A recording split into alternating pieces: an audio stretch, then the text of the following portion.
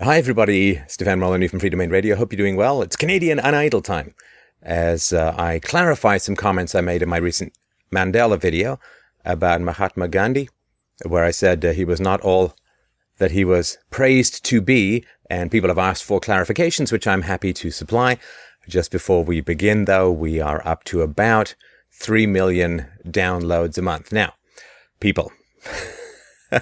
I ask for about 50 cents a show, which is the culmination of 40,000 hours of study, which has produced this work. I think is a fair price. And there's a whole bunch of you who are not supporting the show, who are not donating. Now, please, come on. This is a pretty unique show. I think it's a very valuable show. I think that all of the listeners and watchers agree. I hope that you agree. If you're new to the show, skip it. Don't worry about it. Enjoy, imbibe, enjoy. If you can't afford it, no problem. Enjoy. But maybe you can share some videos. But if you do have a few shekels rolling around the old wallet, I would really, really appreciate it. And I think that it's the right thing to do. I mean, I think you know it's the right thing to do. Honesty, integrity, generosity, a recognition that there's no such thing as a free lunch is very important. It helps make me more enthusiastic. And of course, now we're doing a lot of work, which involves travel, and I have a full-time employee. So money doesn't grow on trees. It is really your support that keeps this show ad-free and at the high level of quality that I think you've come to expect. So please, do the right thing. You know what the right thing to do is. Go to FDR2571.com and sign up for a subscription, 50 cents a day, whatever it's going to be, or a one-time donation. We take Bitcoins, Litecoins, and so on.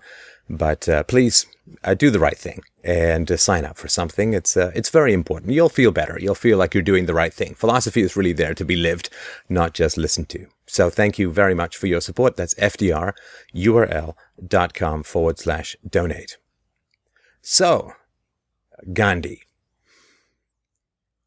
Before I start, let me tell you why I think this is important. I think it's really important because idols and hero worship diminish you. I only became anything of substance really in this world once I stopped worshipping people, because all of the glory and power that was within me was being sprayed up in a useless mist to coat the demon feet of the illustrious. And I would really suggest that the further you look up, the further down you feel. And you don't want to feel like a supplicant at the feet of Olympus, watching the antics of the sky gods that you feel you can never approach. Hero worship diminishes you, and it diminishes me. Worship no one. Only be yourself. Now, talent is a kind of cancer. It's a weird kind of growth that eclipses a lot of other things. You see somebody who's really great at something, hockey, singing, songwriting, anything. And what you're seeing is the scintillating bright side of talent or of ability or of glory or something like that.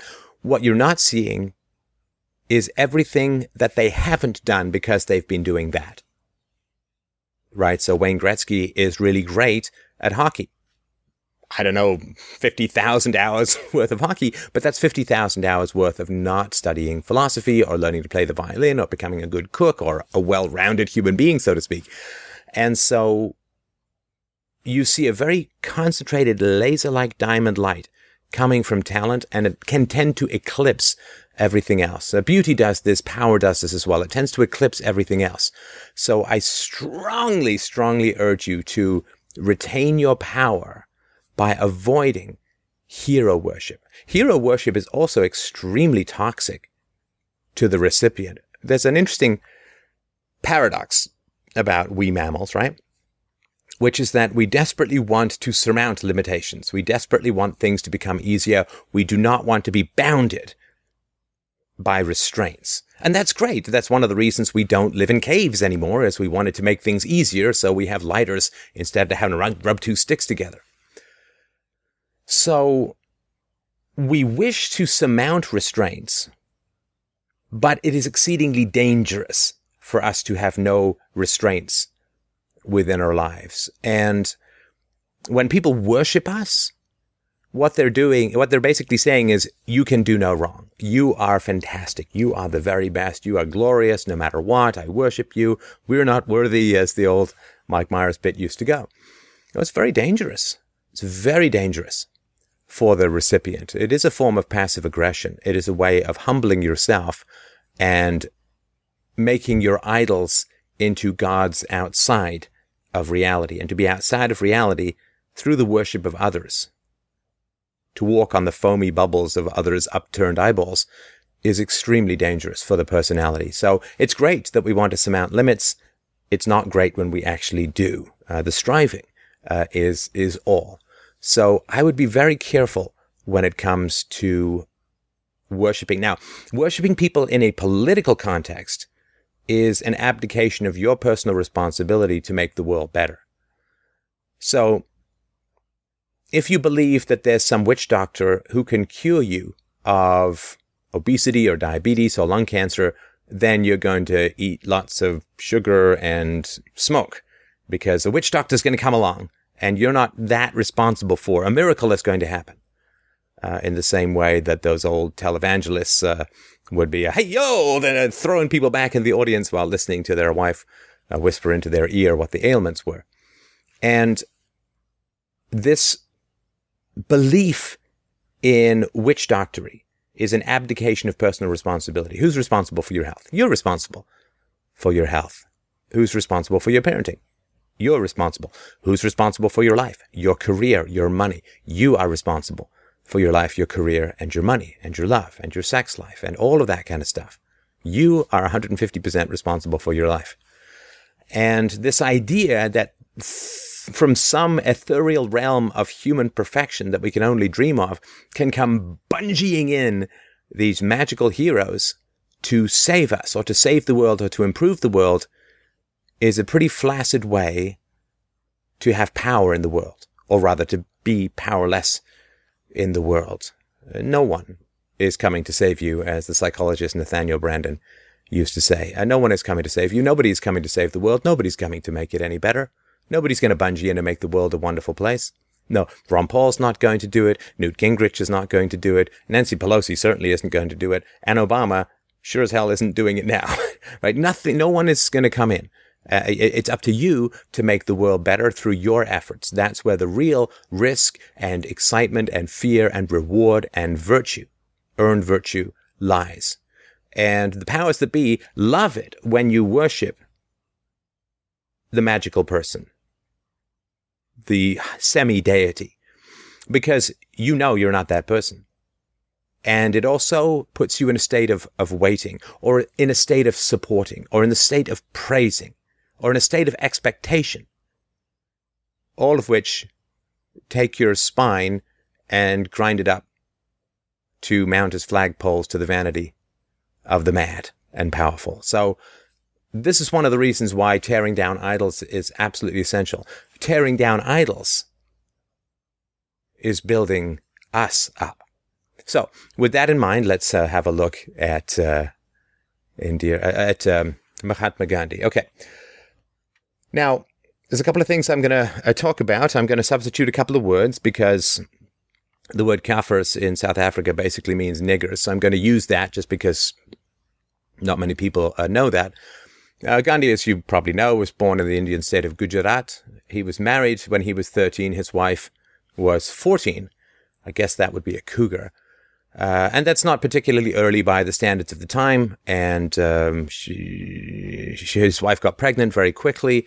And then 2 years later, his father was dying. Gandhi left his bedside and had sex with his wife. And then his father died while he was having sex. Some people theorize, and I think Gandhi even confessed to this in oblique ways, that this is one of the reasons why he became kind of repulsed by sexual love later on in his life. His relationship to sex is important. And the reason why it's important is you want to have universal standards, right, as a basic thing of philosophy. Like physics, you have universal standards. And in philosophy, you have to have universal standards. Otherwise, it's not philosophy, it's opinion. And think of me, if you want, or anyone that you know who's even a mildly prominent figure. Think of me saying this kind of stuff. It is the duty of every thoughtful human being not to marry.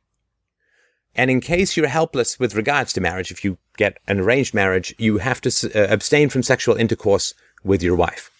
I put out a podcast about that. And then you find out that up here in the Free Domain Radio underground bunker compound in Ontario, I have set up these ashrams, these villages, where boys and girls bathe and sleep together naked but chastely, and they're punished for any sexual talk in my compound. And men and women are segregated, and husbands are never allowed in my compound. You are not allowed, if you're a husband, to be alone with your wife. And if you feel passion, you must take a cold bath. However, in true mystical fashion, the rules do not apply to me. So I have a secretary, and my secretary has a very attractive sister, who's also my personal physician. And she's been around since she was a girl, and she used to sleep and bathe with me. When people say that's kind of hypocritical, I say, no. While she's bathing, I keep my eyes tightly shut. I don't know whether she bathes naked or with her underwear on. I can tell from the sound that she uses soap. And after my wife dies, I have more women around me, and they all have to sleep with me naked to test my ability to resist lust, because I say I'm an incredibly lustful human being. And there are experiments where women will attempt to arouse me with strip teases or other non-contact sexual activity, hoverbot lap dances or whatever. And it does appear that this did sometimes cross over into sexual activity. So in one of his letters, he wrote, "Venus sleeping with me might be called an accident. All that can be said is that she slept close to me." So it's more than just floating around giving high-cost lap dances. So this is around the time of India's independence from the United Kingdom. And 77-year-old Gandhi got rid of the woman who was, this woman who was 33 by this time, and replaced her with someone almost half her age. And so he was in Bengal, and we'll get to some of the political stuff in a sec, but he was in Bengal to see what comfort he could offer in times of intercommunal violence in the run-up to independence. Gandhi called for his 18-year-old grandniece, Manu, to join him and sleep with him. And he said, "We may both be killed by the Muslims and must put our purity to the ultimate test so that we know that we are offering the purest of sacrifices. And we should now both start sleeping naked." I think in the pickup artistry community, this is the killed by Muslims gambit, which is not as common as you might expect. 18-year-old Abha, the wife of Gandhi's grandnephew Kanu Gandhi, rejoined Gandhi's entourage in the run-up to independence in 1947, and by the end of August, Gandhi was sleeping with both Manu and Abha at the same time, and naked as part of his sexual test. They would massage him and so on. Now, I mean, this is obviously kind of salacious, but it's also pretty creepy, frankly. I mean, these women are pubescent. They are relatives. They are sleeping with this old man naked. Come on. That's pretty gross. That's pretty creepy. That's half incest, statutory rape. I mean, you name it. It's really pretty nasty stuff. And this was, at the time, followers left him, and his other secretary left him, and people were just appalled. And Nehru, who was the first prime minister of India after independence, called these practices, creepy and bizarre and all that, perverse. So it's not wildly unimportant how people live their lives. Like, if you think of me doing this kind of stuff, and I know you do, then you'd probably be pretty creeped out, and you'd say, well, that's pretty damn culty, right? I mean, that's, don't sleep with your wives. I'm going to sleep with their daughters naked just as a sexual test. Oops. I mean, this is just nasty, creepy, run-of-the-mill, mystical crap, where the highest ideals are there for the basest of predations. So maybe you haven't heard much about that. I think that was in the Penthouse version of the Ben Kingsley movie. Anyway, I'll have to check. Now, let's look at some of the history. Now, India was ruled by the British for about 150 years. And, you don't usually hear much about what happened before the British came along. Kind of important. Like, you hear bad things about the Industrial Revolution because Charles Dickens had a really terrible relationship with his wife, was kind of a bastard, and therefore spent a lot of time in the shed writing. And so you hear a lot of bad stuff about the Industrial Revolution. You don't really hear much about what came before the Industrial Revolution, which is really kind of tragic because... Anyway. But we'll get into what happened before. But the thing to understand about the British control of this massive country is that there were never more than 70,000 British troops in India. Hundreds of millions of people. And the running of the country was an enormous infrastructure of native troops and police and bureaucrats, right? So you know from the recent abomination of an invasion of Iraq that if the locals are not really into you, if they're totally not that into you, then they will regularly blow things up and steal and kill people and so on. That didn't really happen so much in India. As Hitler observed, Indians merely had to spit all at once and every Briton in India would have drowned. Evil, but occasionally witty. So why did so many Indians like the British? Well, because of what came before. So for 8 centuries, that would be 800 years, or the approximate length of The Hobbit Part 2, for 800 years before the Raj, the subcontinent had been subjected to the plunder and depravity of the Mughals. I think that they were trying to pronounce Mongols. The Mughals, who were Muslim rulers, who came from as far west as Turkey. Now, what was it like to live under the Mughals? Well, think of homicidal Klingons on their period. During the time of the 800 years that they were under the subjugation of the Mughals, Delhi, the capital, was razed to the ground, burned to the ground 8 times in that period. Maybe it was a centenary. Great pyramids were constructed with the skulls of its inhabitants. So that's not good.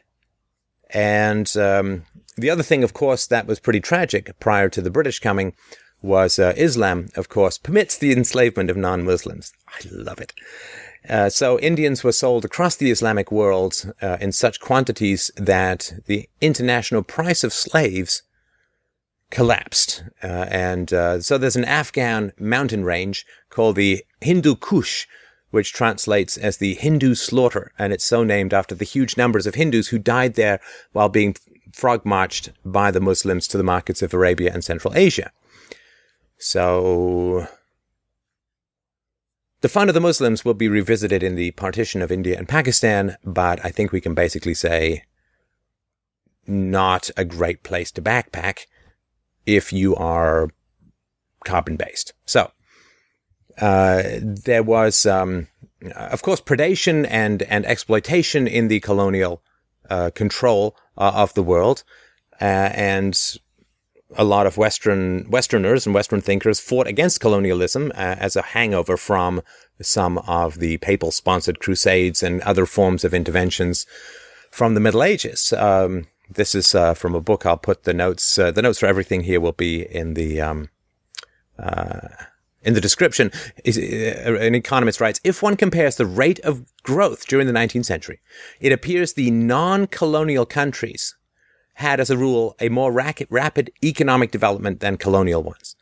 There is an almost perfect correlation. Thus, colonial countries like Britain, France, the Netherlands, Portugal, and Spain have been characterized by a slower rate of economic growth and industrialization than Belgium, Germany, Sweden, Switzerland, and the United States. Now, I know that the latter group are not perfectly non-colonial, but relative to the first group, they're much less.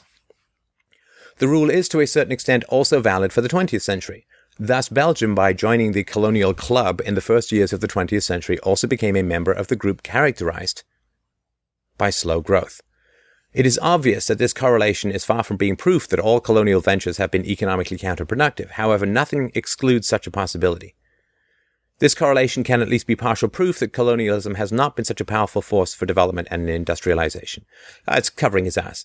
And for those of you who have noticed the vast smoking moon crater of the U.S. economy that has occurred since the U.S. went full-tilt colonial boogie throughout the last half and first part of the 20th and 21st centuries, well, yes, you can see that the US economy is not doing great because they have 750 military bases overseas, and at some point may think of leaving Japan and Germany, which they conquered over 60 years ago. There were other benefits to colonial rule. So in 1846, the British Commissioner John Lawrence, you have to say it that way, I don't know why, told the local elites that Punjabis could no longer burn their widows, commit female infanticide, or bury their lepers alive. Lovely. Now, when the Punjabis protested, saying, "You promised there would be no interference in our religious customs," Lawrence steadfastly replied that it was British custom to hang anyone. Sorry, it was British religious custom to hang anyone who did such things. So they stopped the Punjabis from burning their widows, committing female infanticide, and burying their lepers alive.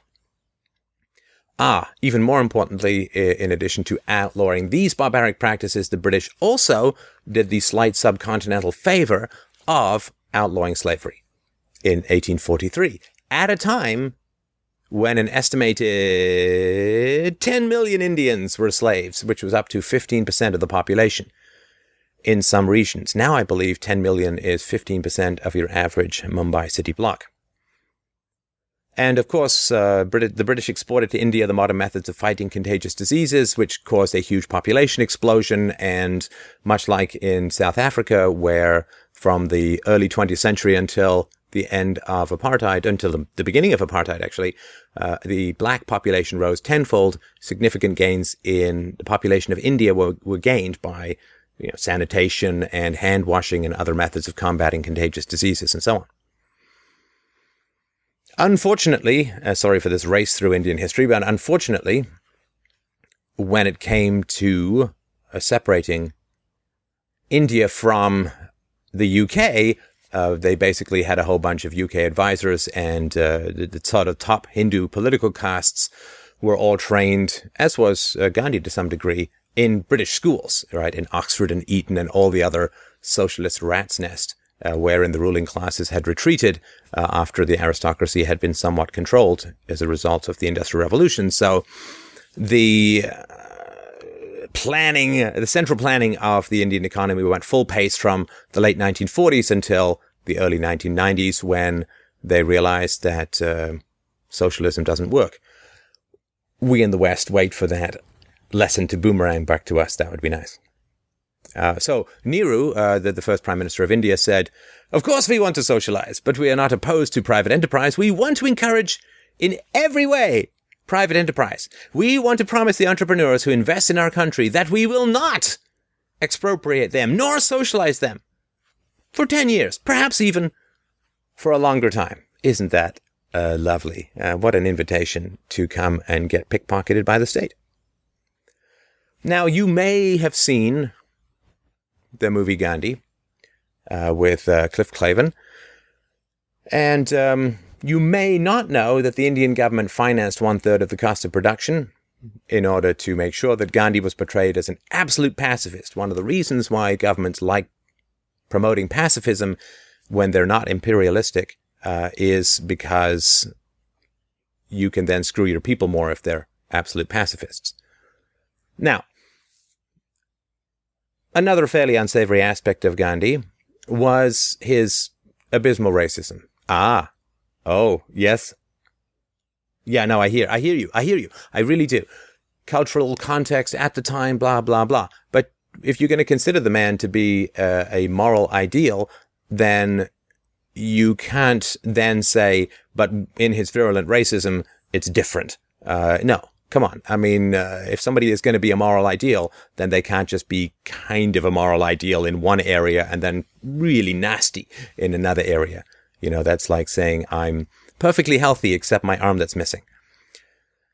So Gandhi trained as a lawyer, couldn't get work in India, and went to South Africa, where he stayed for quite a long time. And he was pretty appalled at the treatment of Indians in South Africa. Not at all appalled by the treatment of what are called in South Africa Kafirs, or what would be known in America and most of the West as niggers. Gandhi, Hindu, caste system. Caste system the only aspect of a major religion, as Hindu is, in fact, the only religion that formally advocates slavery and massive class distinctions, where people are at about the same level of pets once they're down at the untouchable level. And so he cared about Indians, but he didn't care about blacks, which he placed slightly above the animal level. So his satyagraha was for the better treatment of Indians, his sort of crusade. So he said, you're treating them basically the same as the savage niggers, which is completely wrong. So he stayed in 20 years, South Africa, never had any contact, social contact with the blacks. He was horrified when he was lodged with the natives in the same jail ward. He hated wearing the same clothes, same styles. He didn't like sharing the food, hated sharing the toilet. And he said, niggers and Chinese prisoners are wild, murderous, and given to immoral ways. Niggers are, as a general rule, uncivilized, the convicts even more so. They are troublesome, very dirty, and live almost like animals. And should we get to this? Yeah, let's dip into it now. Okay.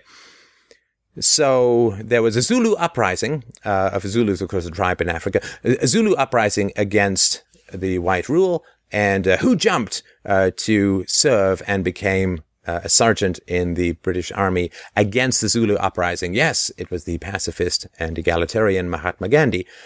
He got a medal, and he was very active, did anything he could to help kill as many blacks as he possibly could. So if you like Nelson Mandela and you like Mahatma Gandhi, you have to recognize that if they'd kind of been around at the same time, Mahatma Gandhi would be the one to put a bullet through the eyes of Nelson Mandela.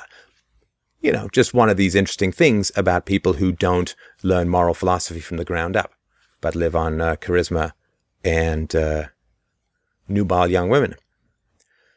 So during his time he actually supported the British government in 3 major wars. Anyway, he said, "It is not for us to judge whether the nigger revolt is justified or not," says Gandhi. "We are co-colonists with whites of this land, whereas the black savages are as yet unfit to participate in the political affairs of the colony."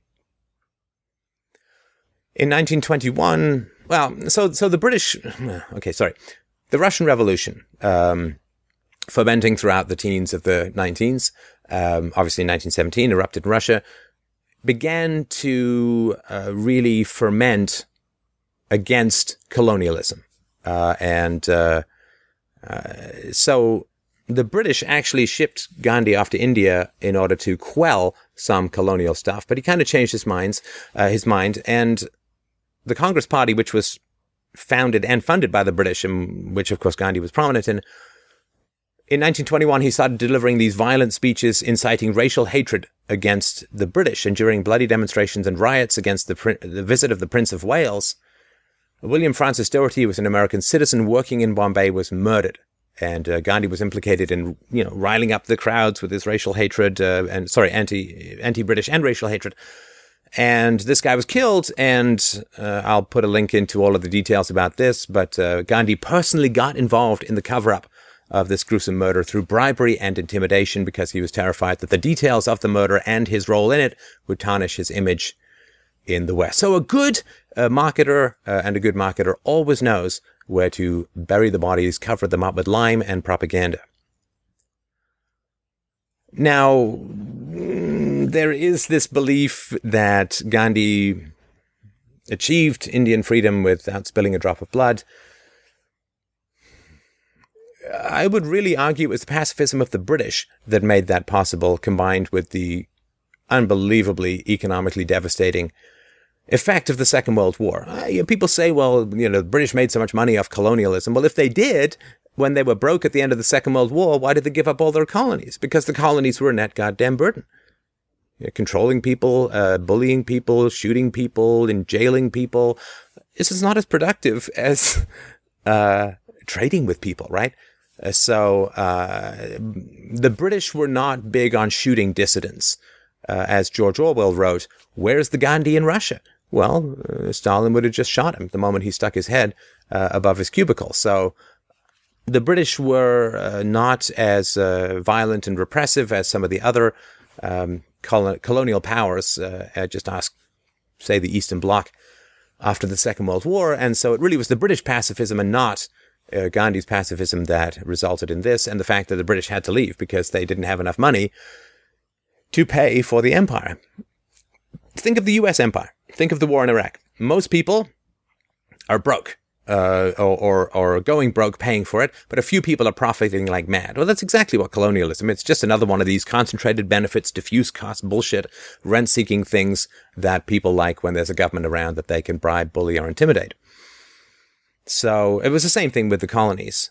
So one of the great tragedies, of course, of the 20th century was the partition in India. So in 1947, there was a partition, and it was along Muslim and Hindu lines. So prior to 1947, there was just India. There was no Pakistan. Then Pakistan was divided. There was one on this side, one on this side, and the Hindus in the middle. Now, the Hindus wanted to set up something called Ram Raj, which is a mythical Hindu kingdom based on a caste ideology. Caste is like the ultimate racism, slavery, nasty, evil bullshit.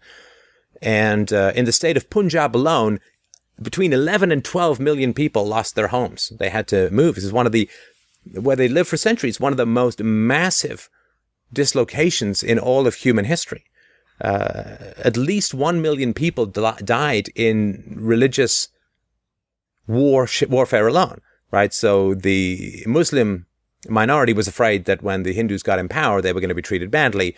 And so they separated, gave the Muslims their own country. Ooh, never any problems there. Gave the Hindus their own country, maybe some problems there too.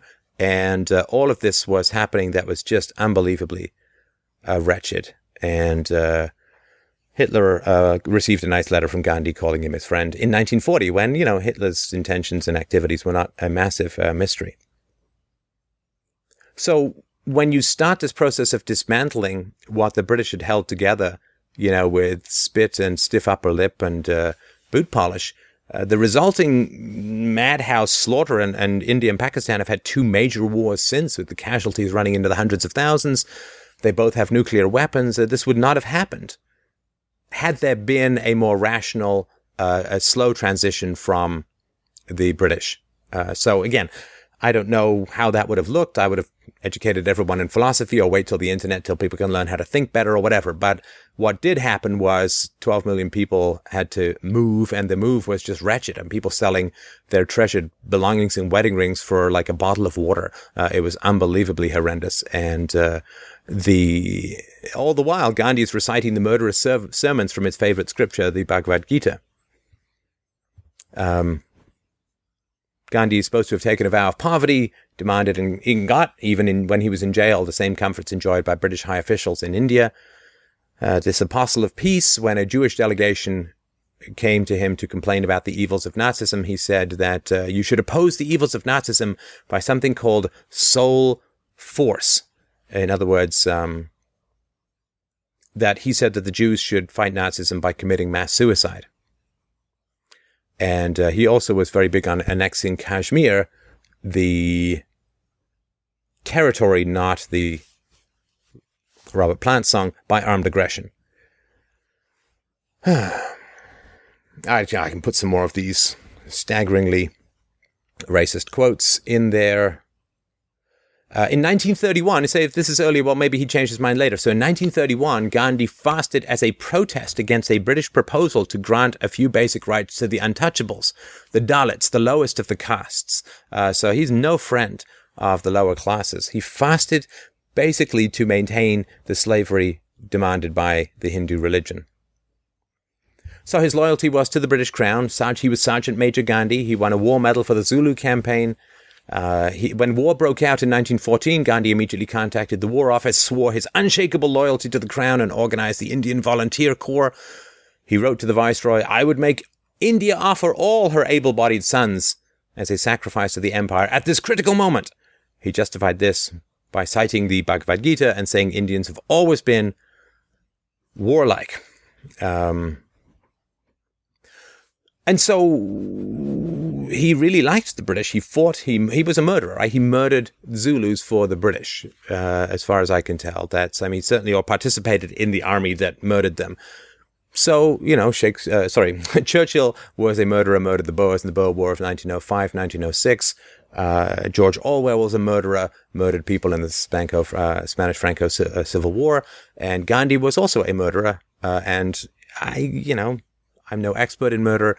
As far as from what I've read of my Dostoevsky, murdering people, not so super great for your peace of mind. Tends to make you a little bit freaky. I played Macbeth when I was younger, and it's a pretty freaky play to do because, when you get into that mindset, a murder destroys the personality, destroys the empathy, destroys the integrity. And so a lot of the people who we think are really, really great are murderous. And there seems to be some strong evidence that Nelson Mandela was as well. Certainly his second wife was.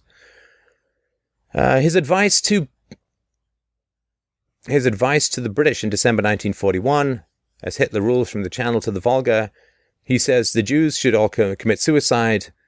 And his advice to the British was, let them take possession of your beautiful islands with all your many beautiful buildings. You will give all these, but neither your souls nor your minds. Okay, so a little bit on the inconsistent side.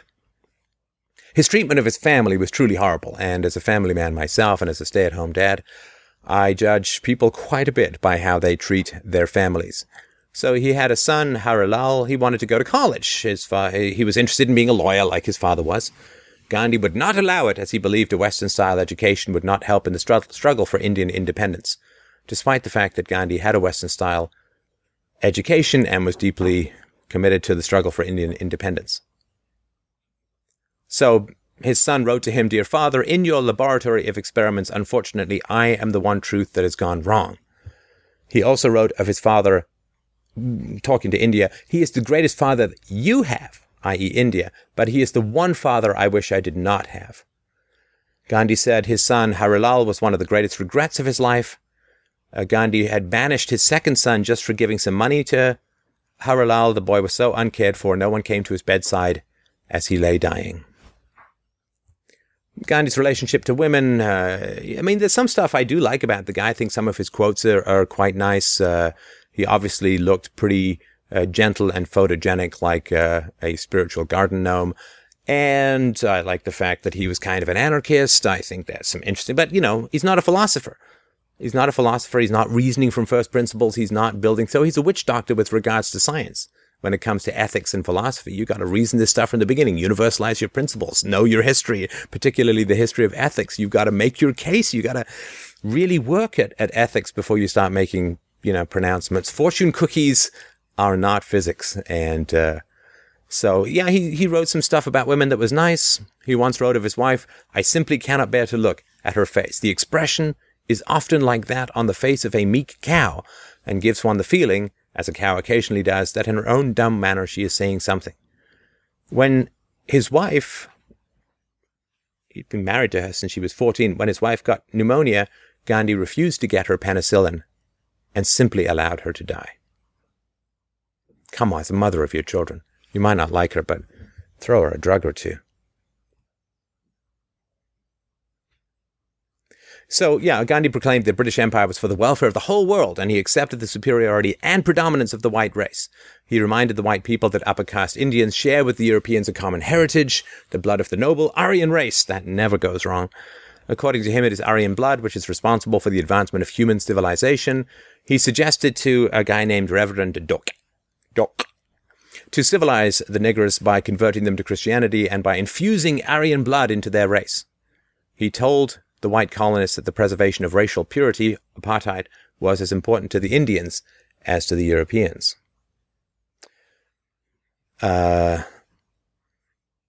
He did accept birth control for women for a short period, but he was once asked if he would advocate birth control in cases where the health of the mother might be at risk. No, he said one exception will lead to another, till it finally becomes a general exception. He said, my special function from childhood, you might say, has been to make a woman realize her dignity, but he denied them basic necessities like birth control and pain relief in childbirth and so on. A big opponent of sex for pleasure. Now, some Indians believe or make the case that Gandhi actually delayed Indian independence by 25 years due to his erratic beliefs. And the India today doesn't really follow Gandhi's teachings anyway, like the later, be the change you want to see in the world stuff. So he's revered as a holy man. I once dated an Indian woman who told me that when Ben Kingsley went around India, everybody went nuts because he was revered so much. But the principles he supposedly stood for are not applied. So the violence against the untouchables, the Dalits, continues. Rapes, murders, beatings are all aimed at India's lowest class and carried out by other Indians. So the fact that he went on a hunger strike to stop the British from giving rights to the slaves of the Indian society is pretty wretched. And I'll write this stuff. I don't know if all of this is true. I've tried to double check everything, but he told an Indian audience that black Africans are raw niggers whose sole ambition is to pass his life in indolence and nakedness. And he defended the caste system, praising its fundamental divisions and so on. So there's a reason why 5 times he did not get the Nobel Peace Prize. So again, I feel like I'm taking a dump on the shiny bald head of the dead, but I think it is really important. These people are fundamentally flawed. I mean, Picasso was a monster. Freddie Mercury broke window panes over people's heads. I mean, you really got to be careful when you worship people of extraordinary talent and significance. When you come across somebody who's revered by people, the first question to ask is, what purpose does that reverence serve those in power? Reverence for someone almost cannot be sustained without the support of the media, without the support of the clergy, without the support of the politicians and the people in power. So what purpose does it serve? Well, having someone that you can worship solidifies a new nation, and hopefully some of this mystical religious worship of a deeply flawed, if not downright immoral human being, can recede, and we can begin to reason with each other and speak with each other as empowered and independent human beings, free of these empty ghost legs and chains of the venerated dead. Thank you very much.